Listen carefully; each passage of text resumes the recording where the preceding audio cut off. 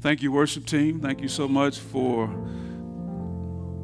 such spirited and blessed song uplifting our spirits and preparing us for our time of study and looking into the Word of God. We thank you for that. Before I forget, I want to make this brief, quick announcement that I forgot earlier. Immediately after we finish today, I'd like to meet for about 10 minutes with all of our elders. I won't keep you long. Elders, deacons, and everybody, and worship leader, and everybody that works the tech and AV. I want to meet with you in the conference room for about 10 minutes after we finish. So hold out. Don't run out on me. Give me about 10 minutes of your time today. Jeff, that includes you too. I know you already know that. Amen. You're one of those people. All of our leaders and our tech people want to meet with you real quick. Listen, we're starting today. As I said earlier, we completed on last week our walk through the book of Ruth. It was exciting for me that I've done it before, but it was exciting for me to do that on the heels of walking through the story of Esther. All of that was just encouraging, invigorating, and exciting. And so we now launch into a series where we begin to unpack and highlight the vision of Bethel Bible Church at large, not just this campus, but the vision of Bethel.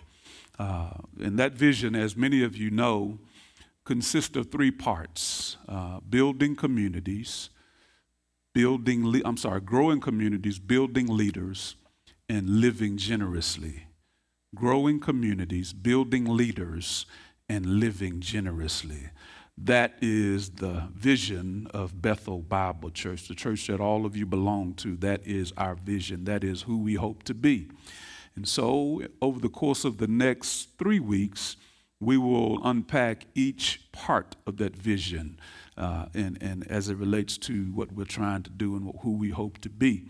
There'll be a passage affixed to each one of those parts of the vision that we'll use to discuss that particular section of our vision. And today our focus will be on growing communities. Growing communities. We will talk about that part of our vision today and what that actually means, what that looks like for us that are part of Bethel Bible Church, in particular the Hope Campus, but Bethel at large. What does growing communities look like? What is the emphasis of that? How do we get scriptural grounding and basis and foundation for that? And what does the Bible have to say about that particular part of our vision? Growing communities. I'm going to kind of break it down initially into two parts. We're going to talk about growing, and then we'll talk about communities. Generally speaking, growth is important in all aspects of life. Growth is important. I think you'll agree with me that in every area of life, not just human life, but in every area of life, growth is important. When proper care is taken and health is optimal, growth is expected even in plant life, as illustrated ever so simply by this preschool poem entitled Growing. Here's what it says. It says, inside the seed, all bundled up. Thought it would be on the screen, but I'm going to just read it to you. Inside the seed, all bundled up tight. A tiny plant grows, needing water and light. I'll plant it in soil, let it catch the sun's glow. Then water it gently and watch the plant grow. I'm going to read it again to you since you couldn't see it. I'm going to read it again. It says this: inside the seed, all bundled up tight, a tiny plant grows, needing water and light. I'll plant it in soil, let it catch the sun's glow, then water it gently and watch the plant grow. Growth. Just as growth in general is important to all living things, spiritual growth is essential for the believer. For you and I, spiritual growth is vitally important. Like the growth of the seed, spiritual growth is a process. It's not a destination, it is a journey. It's a process. Spiritual growth. The process can only be fully realized. You gotta catch this. This process can only be fully realized within the construct of biblical community. You need to hear that. I'm going to say that one more time because it's very important for us.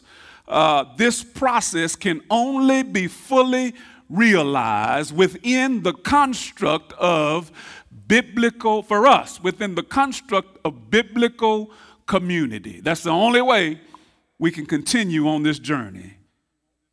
Biblical community is a big deal. It's important for our happiness and growth. Biblical community is, and it's not an optional part of the Christian life. It's not something you can take or leave. I know sometimes we won't do that, but let me just say that again. It's not optional. Biblical community is not optional. It is mandatory if we want to experience growth. I'm not talking about physical growth. I'm talking about spiritual growth. The Bible gives us verses like these that I'll share with you concerning this. Like Hebrews 10:24 through 25. It says this, "And let us consider how to stir up one another to love and good works, not neglecting to meet together as is the habit of some, but encouraging one another, and all the more as you see the day drawing near." That's Hebrews 10:24 through 25.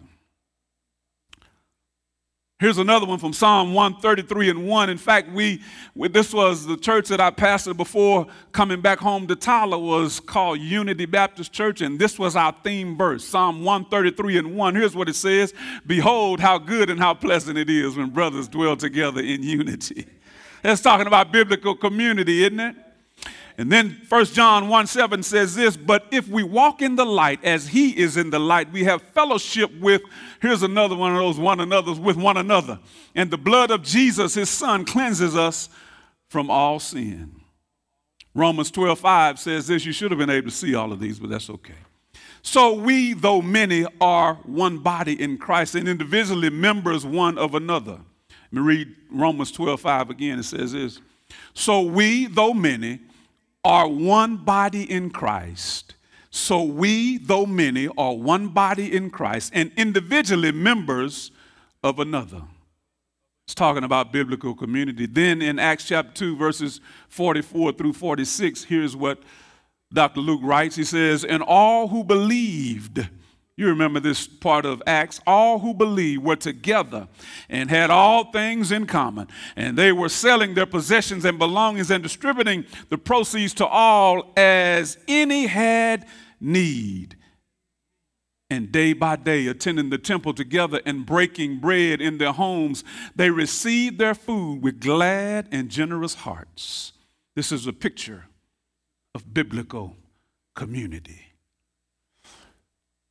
When we are in close relationship with other believers, we have people who pray for us, people who support us, people who encourage us, people who exhort us, people who serve alongside of us. It blesses us to be that way. Biblical community is simply sharing a common life in Christ together.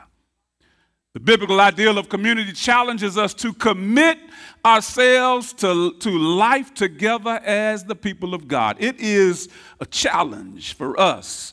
God challenges us to do that, commit ourselves to dwelling together and living together in community as the people of God. It also helps us as we navigate the Christian maturation process. It is difficult to mature as a Christian, as a believer on an island. It's difficult to mature as a lone ranger. And so biblical community helps us with this maturation process. It's a process that is revealed in the one another language of the New Testament.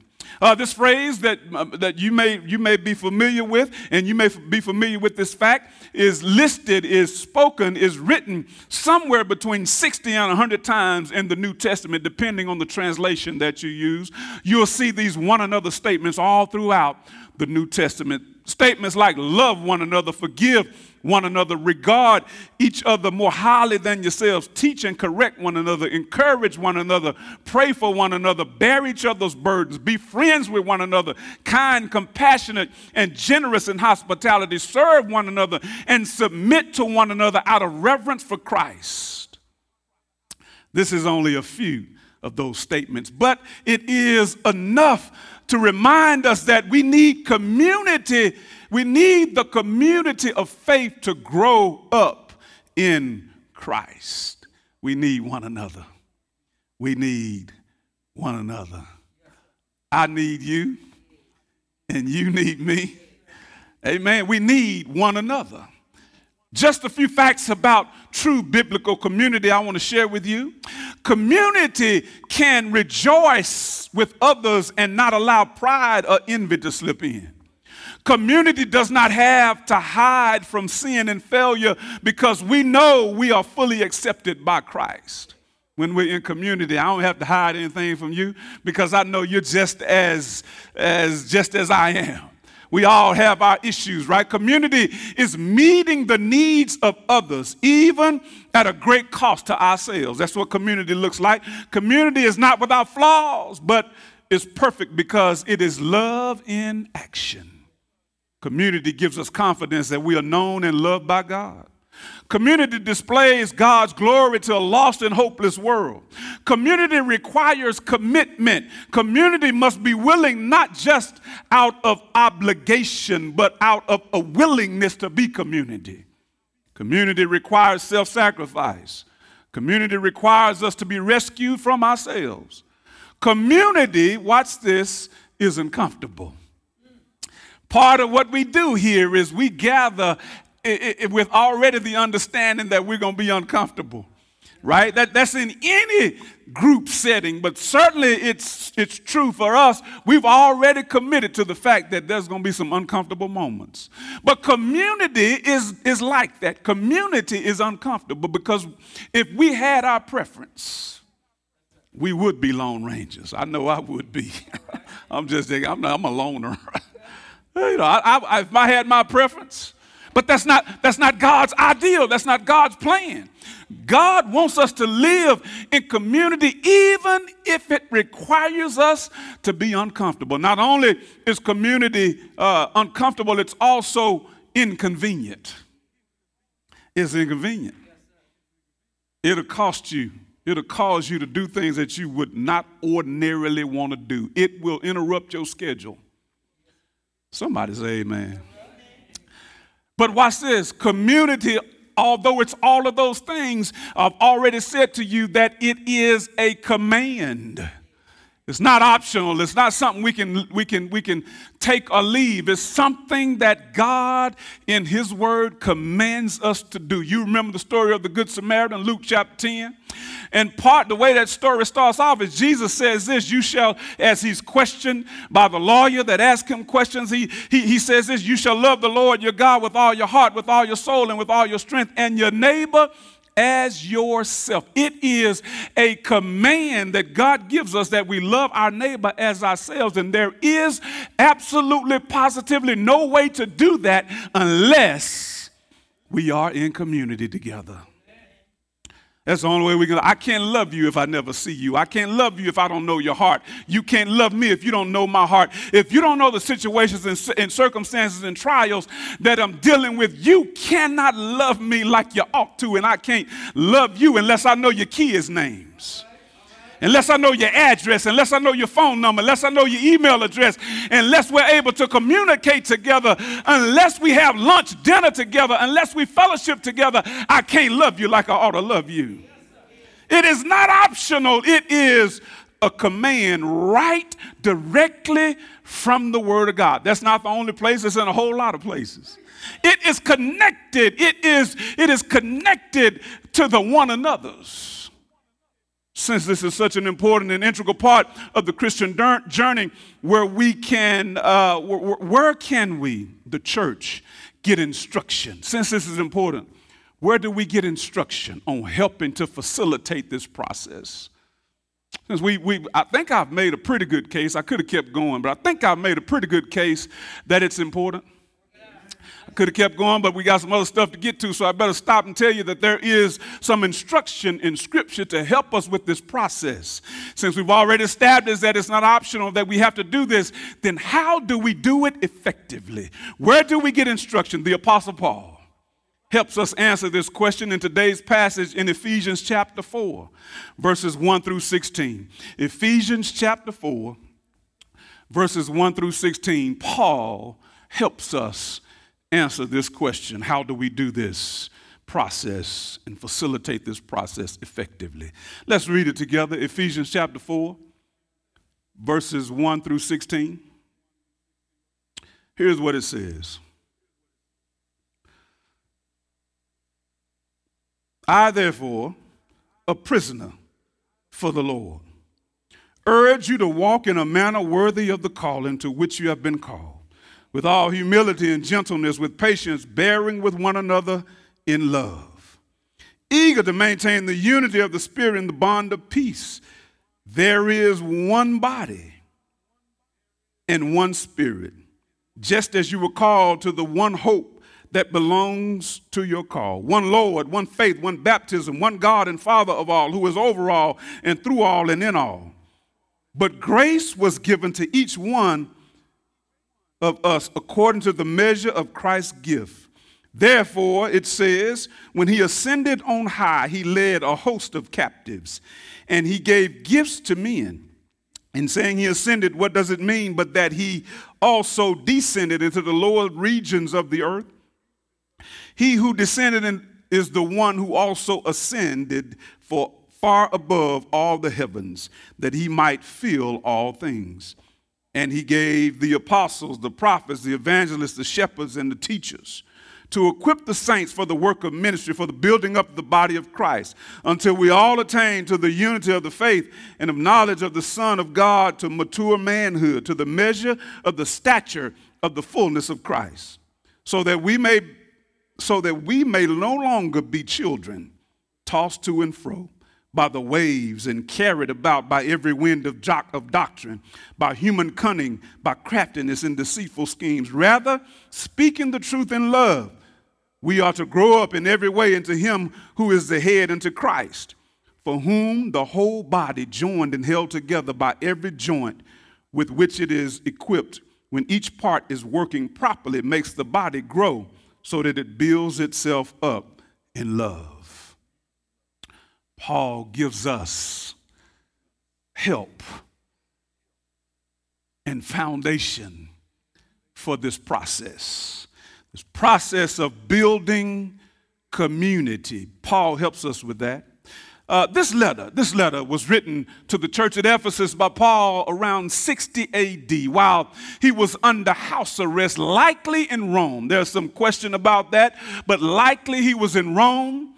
Hence, it is known as one of the prison epistles, along with the Philippians, Colossians, and Philemon. He's in prison. He's locked up in a prison cell. The book of Acts records that Paul had visited Ephesus at least 3 times. Paul writes this letter because he was deeply concerned that the new believers there in Ephesus, that they would have a correct understanding of all that God had given them in Christ and of the kind of life God wanted them to live in response to what he had given them. Paul writes this because of that. So in chapters 1 through 3, it is written for the purposes of doctrine. Chapters 1 through 3 is information. Doctrine is shared in 1 through 3, while chapters 4 through 6 is not doctrine, it's not information, it's written for practical application. So that he lays the foundation first, and then he says, this is what you do as a result of what I have taught you. Practical application for what he's taught in 1 through 3. I like to divide, if you'd allow me to, chapter 4, verses 1 through 16 into 5 sections. We're going to talk about them rather quickly, but 5 sections in chapter 4, verses 1 through 16. First thing I'd like to look at is verse 1. In verse 1, I want to talk about Paul's challenge. Paul's challenge, we find it in verse 1. It starts this way. Paul starts verse 1 this way. He says, I, therefore. And I always like to tell you, whenever there's a therefore, you need to ask the question, what's the therefore? And so we know, because we've always asked and answered that question, that it means that there's something that happened before that Paul is referencing. When he says, I therefore, before we go any further, we know that he is calling us and asking us, the reader, to look back at what he's already said. This is a reference to what Paul had said in the first 3 chapters. When he says, I therefore, it is saying, look back at what I said in the first 3 chapters. The therefore means this is what you should do based on what I have said. In the first 3 chapters of this book, Paul's focus has been on doctrine, as I said earlier, and positional standing in Christ. Some of what he taught in the first 3 chapters I'll share with you. In chapter 1, verse 4, he teaches that God chose us in Christ before the foundation of the world. Chapter 1, verse 3, he teaches that God has given us all spiritual blessings through Jesus. Chapter 1, verse 5 and 11 through 12, he teaches that God has determined that we will be like Jesus and with Jesus one day. Chapter 1, verse 6, he teaches that God has made us accepted in Jesus. Chapter 1, verse 7, he teaches that God proved the blood of Christ that washed us from our sins. Chapter 2, verses 1 through 4, he teaches that God reached out to us when we were dead in our sins and headed to hell. Chapter 2, verse 4 teaches that God loved us. Chapter 2, verse 5, God gave us life. Chapter 2, verses 6 through 7, God has secured our future. Chapter 2, verses 8 and 9 is that all familiar passage that talks about salvation. By grace have we been saved through faith. It is the gift of God, not of works, lest any man should boast. You know that passage. Paul leads us to that. Chapter 2, verse 10 teaches that God has given us life in Jesus. Chapter 2, verses 11 through 18, he teaches that God has brought Jews and Gentiles together in Jesus. Chapter 2, verses 19 through 22, he teaches that God has made a new race of people from those who believe the gospel of Jesus Christ. He's created a new race. And then in chapter 3, verses 1 through 21, it teaches that God desires to use us, to bless us and teach about the divine mystery of his everlasting grace and love. Then Paul shifts from doctrine to duty, from positional truth to practical truth, from what we believe to how we are to behave. Paul moves from exposition to exhortation. He moves from principle to practice. Having told us about who we are and what we are supposed to believe, Paul now tells us how we are supposed to act. We need to be taught how to act. Paul says this is what you ought to do. So in chapter 4, verse 1, after the therefore, in part B of verse 1, he says this: I urge you to walk in a manner worthy of the calling. What does that mean? It means this. So to urge, it means that this is very important. It is a pressing request. He makes an appeal to the people that are reading the letter. He urges them. It is an urgent appeal. It is a pressing request. He is begging them to live a life. Anytime you see walk in Scripture, likely it means living. He says, walk in a manner or live a life that is representative of the call to Christianity. Now, this is not talking about the preacher's call. It's not talking about the deacon's call, the elder's call, none of that. It's talking about your general call to a life that represents Christ. And so that means that you can't wiggle out of it. You can't say, well, Paul was talking only about the preacher there, and that don't apply to me. No, that is a general call to all Christians, the one that you got when you gave Jesus your heart. He calls you to something, right? All of us have been called to something. You may not ever stand where I am, but I may not ever sit where you are. You might not ever stand where I am. I may not ever stand where you are. We don't have necessarily the same call as it relates to where we serve in ministry, but all of us have a call to represent Christ in our daily lives. And Paul says, walk in a way that will bring God glory. That's what he says. He says, I urge you, since I just told you all of this in 1 through 3, here's your responsibility. do what I said. Take it to heart. So that's what happens. He gives this challenge in verse 1. And then we move to verses 2 through 3. And in verses 2 through 3, there's a question. Question arises in 2 through 3. And here's the question. What does walking worthy look like?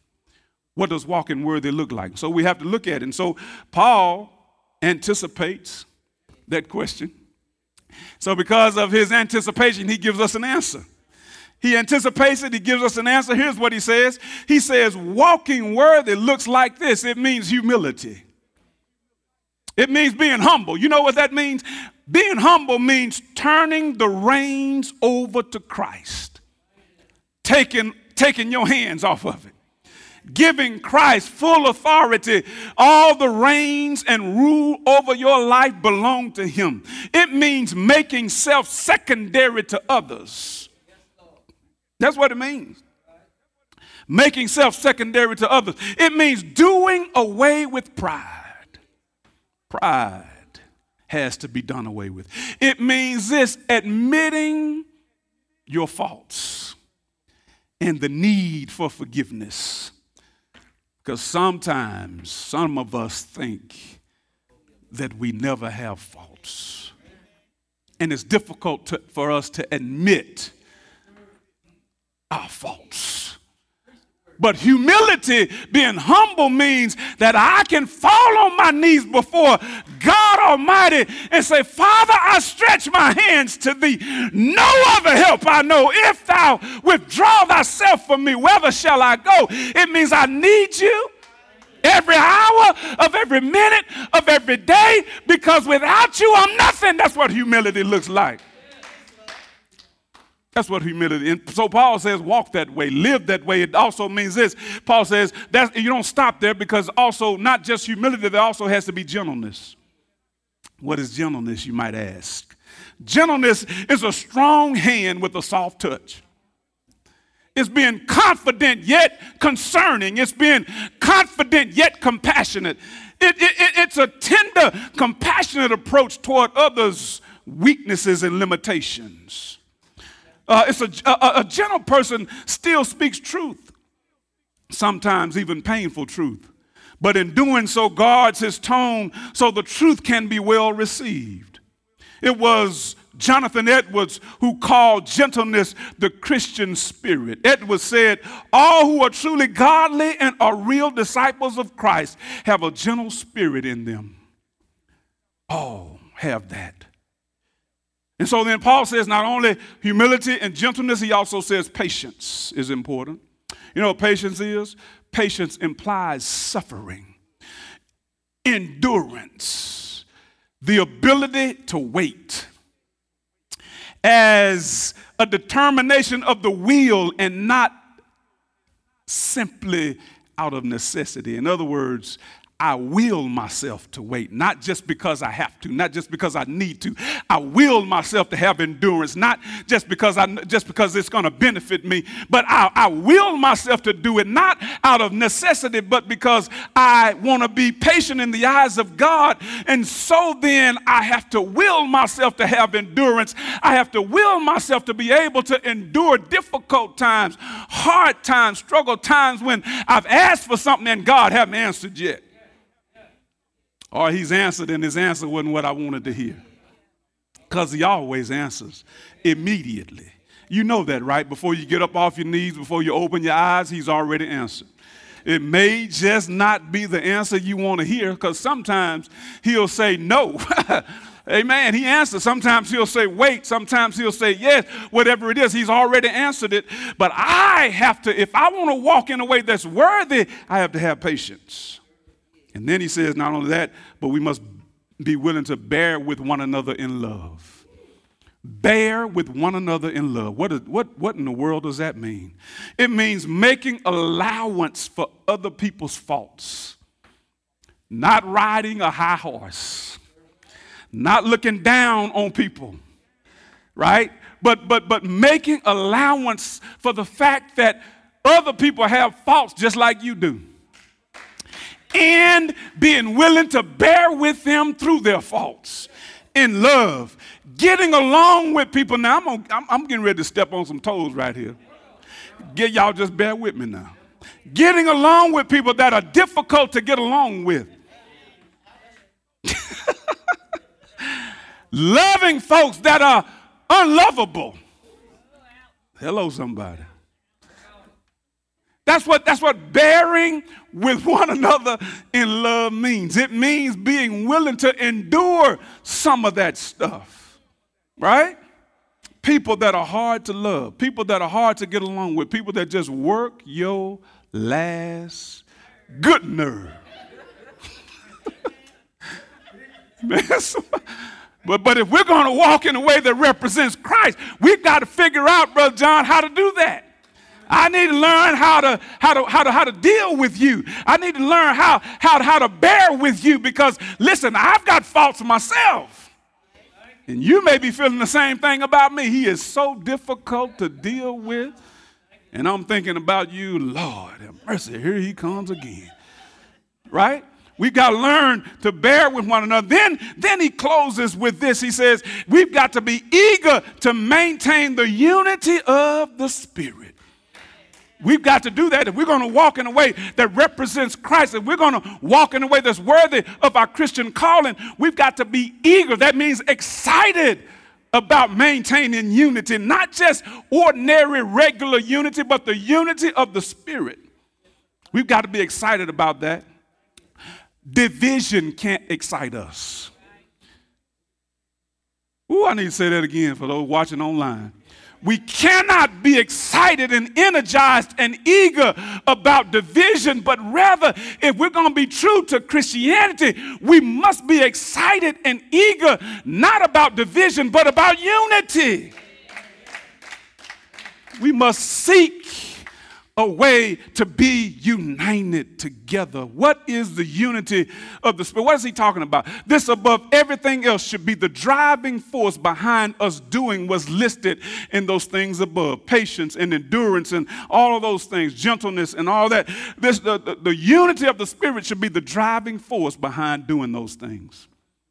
To maintain the unity that Christ instituted through the Spirit.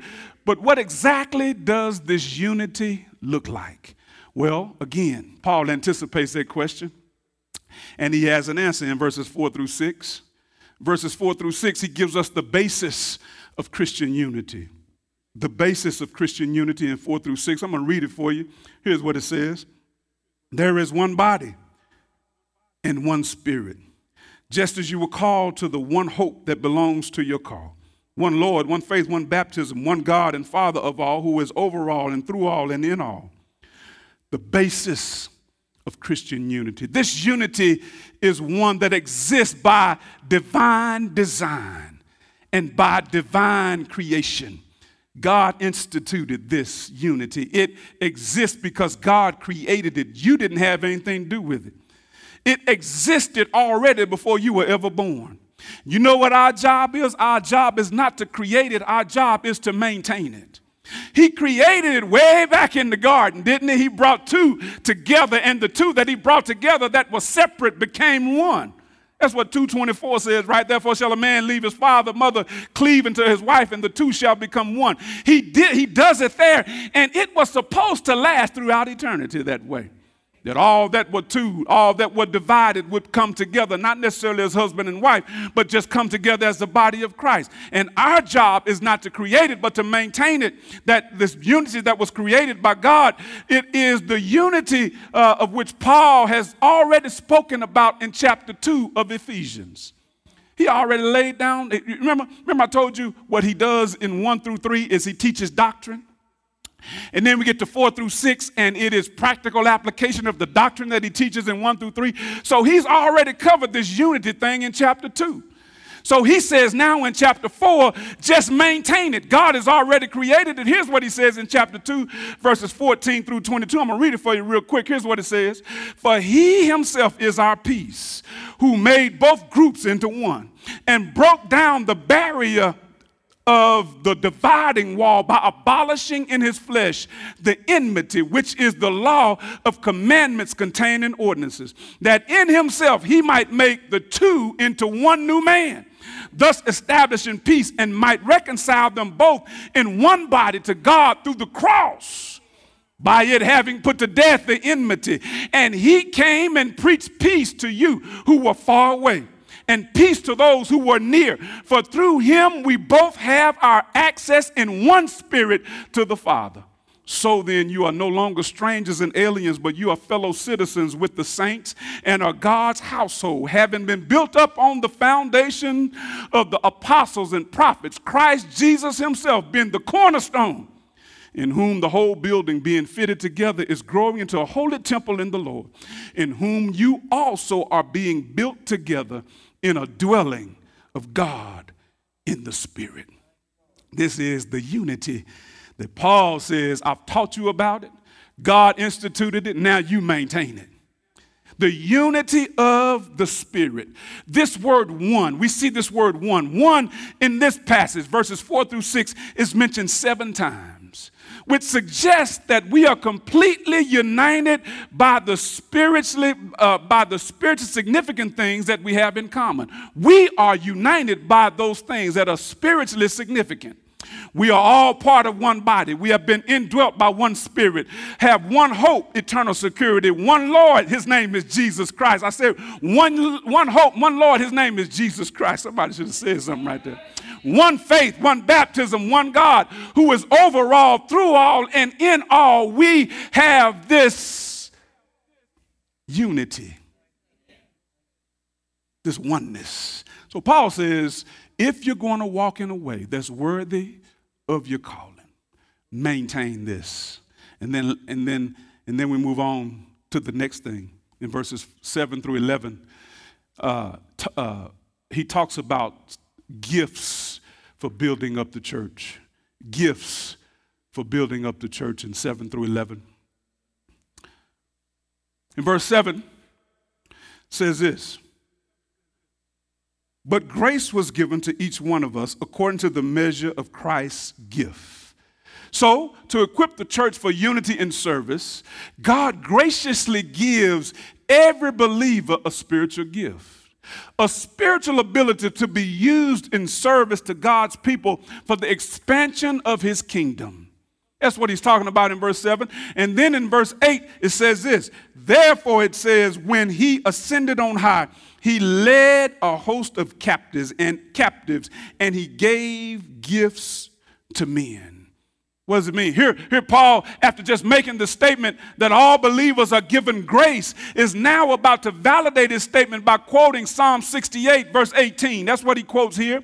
This passage directly refers to Christ's victory over Satan, over sin, and over death. The 3 enemies that Christ conquered with his death and resurrection. He conquered, anybody here know he conquered all of that? Death, sin, the grave, Satan, all of that was conquered on the cross.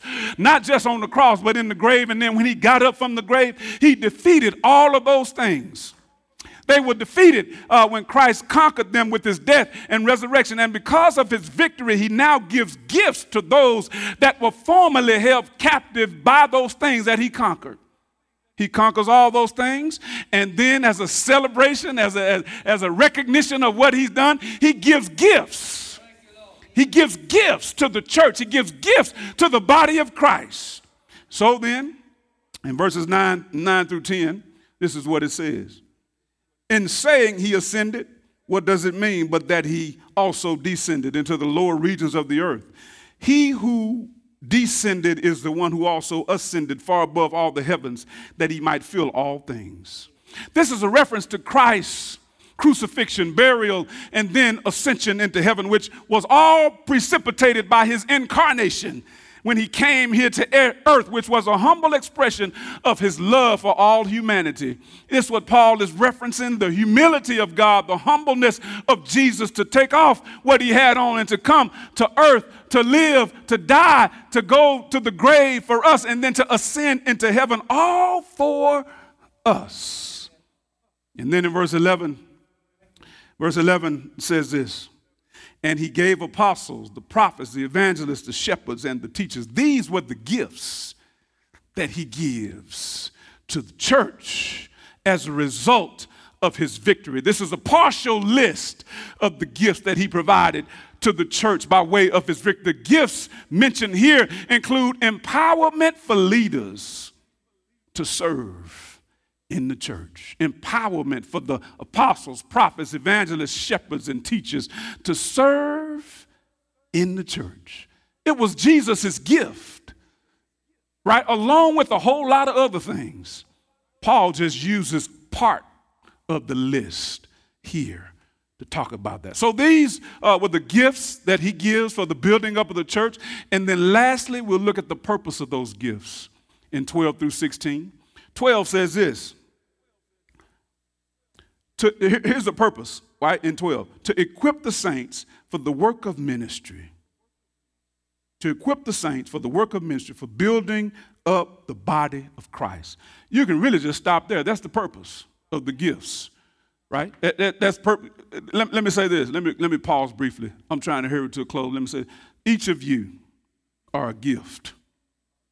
You may not be a part of that list, but you're a part of one of the lists. And you, every one of you sitting there, every one of you out there that's a believer, are a gift to the body of Christ. And here is the purpose of the gift: to equip the saints for the work of ministry, for building up the body of Christ. I don't care if you're not a pastor. I don't care if you're not a preacher, you're not a teacher, you're not any of that. You're still here to help us be equipped for the work of ministry. I don't care where you serve, what you do. You have a purpose that God has given you as a gift so that, watch this, if nothing else, you can help us build community. So that we can effectively represent Christ. We've all been saved not to sit. We've been saved to serve. Hello, somebody. We've been saved to serve, and he has given all of us as a gift. It's what being Christ-like is all about. Saved to serve is what being Christ-like is all about. You remember that Christ says in Matthew 20:28, even as the Son of Man came not to be served, but to serve and to give his life as a ransom for many. That's what he wants us to do. Give our lives as a ransom for many, right? It may not cost you your physical life, but he wants us to forfeit our own preferences and everything else for the good of the body, because we've been given as a gift. The only way that the body can work in harmony and at its optimal level is that all of the parts have to be functioning together. He talks about it in Romans. He talks about it in 1 Corinthians, this body imagery and how all the parts have to be together. The purpose of all the members, right, is so that the body can function properly. It's the same thing here. Then in verses 13 through 14, he talks about the process. This process, 13 through 14, says this: until we all attain to the unity of faith and knowledge of the Son of God in mature manhood, to the measure of the stature of the fullness of Christ, so that we may no longer be children tossed to and fro by the waves and carried by every wind of doctrine, by human cunning, by craftiness and deceitful schemes. It is a process that we are in the midst of, this maturation process. It can only happen when all of us are working together and utilizing whatever gift God has given us for the building up of the body of Christ. Then and only then can we mature beyond childish things. And you know, he says this. He says, this process is never ending as we seek to mature to manhood and the stature of Christ, rather than being like children who are very easily manipulated due to their limitations. It's not any fault of their own. They're just children. Little child, little baby, very selfish. It's all about them. They don't know any better, right? The only way we can grow beyond that as believers is that we have to fit together and function together, and then we will mature. And then verse 15, it says this: rather, speaking the truth in love, we ought to grow up in every way into him who is the head, into Christ. 15 says, the truth is the sure route to maturity.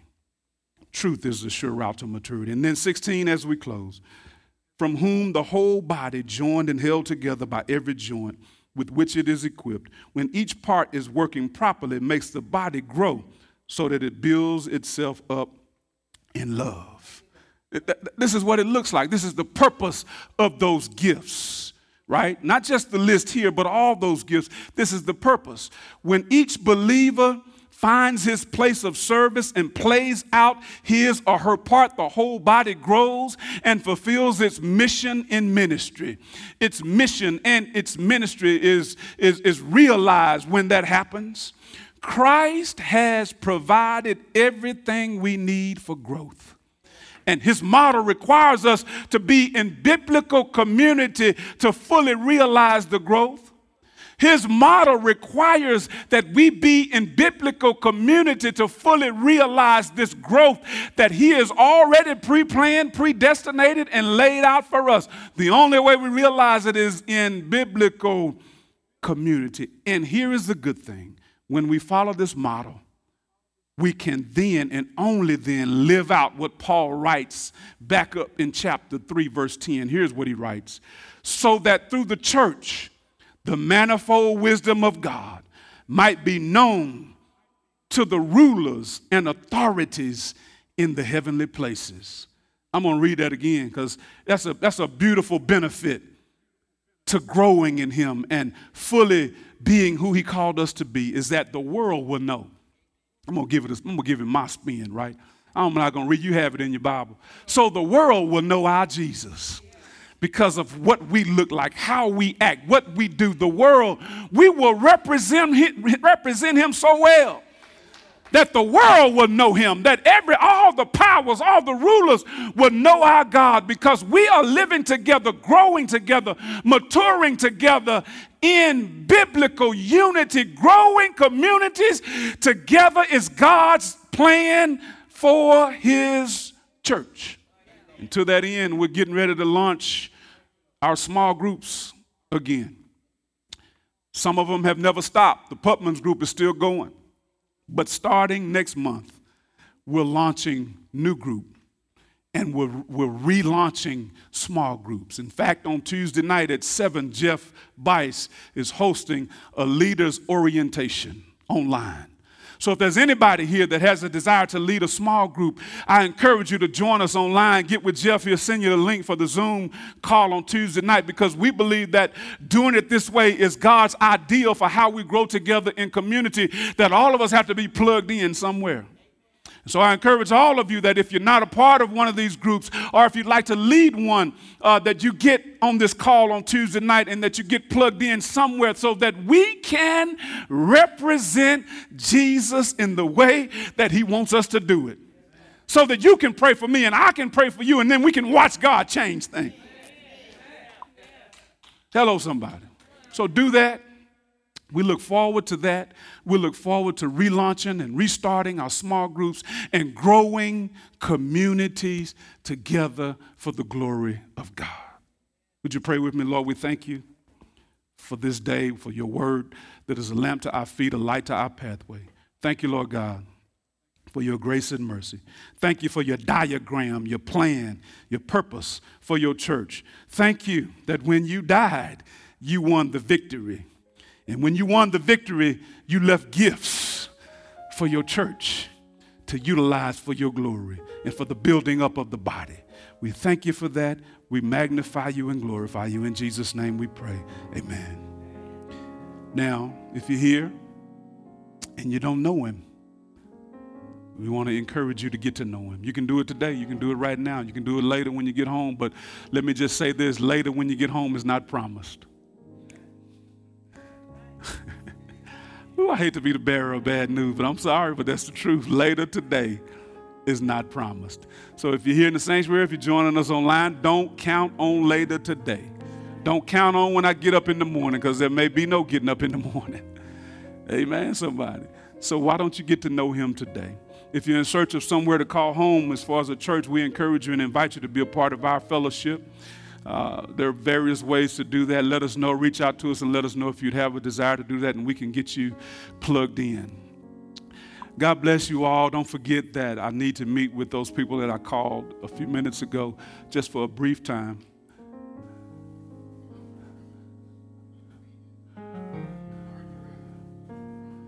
Okay. All right, we can do that.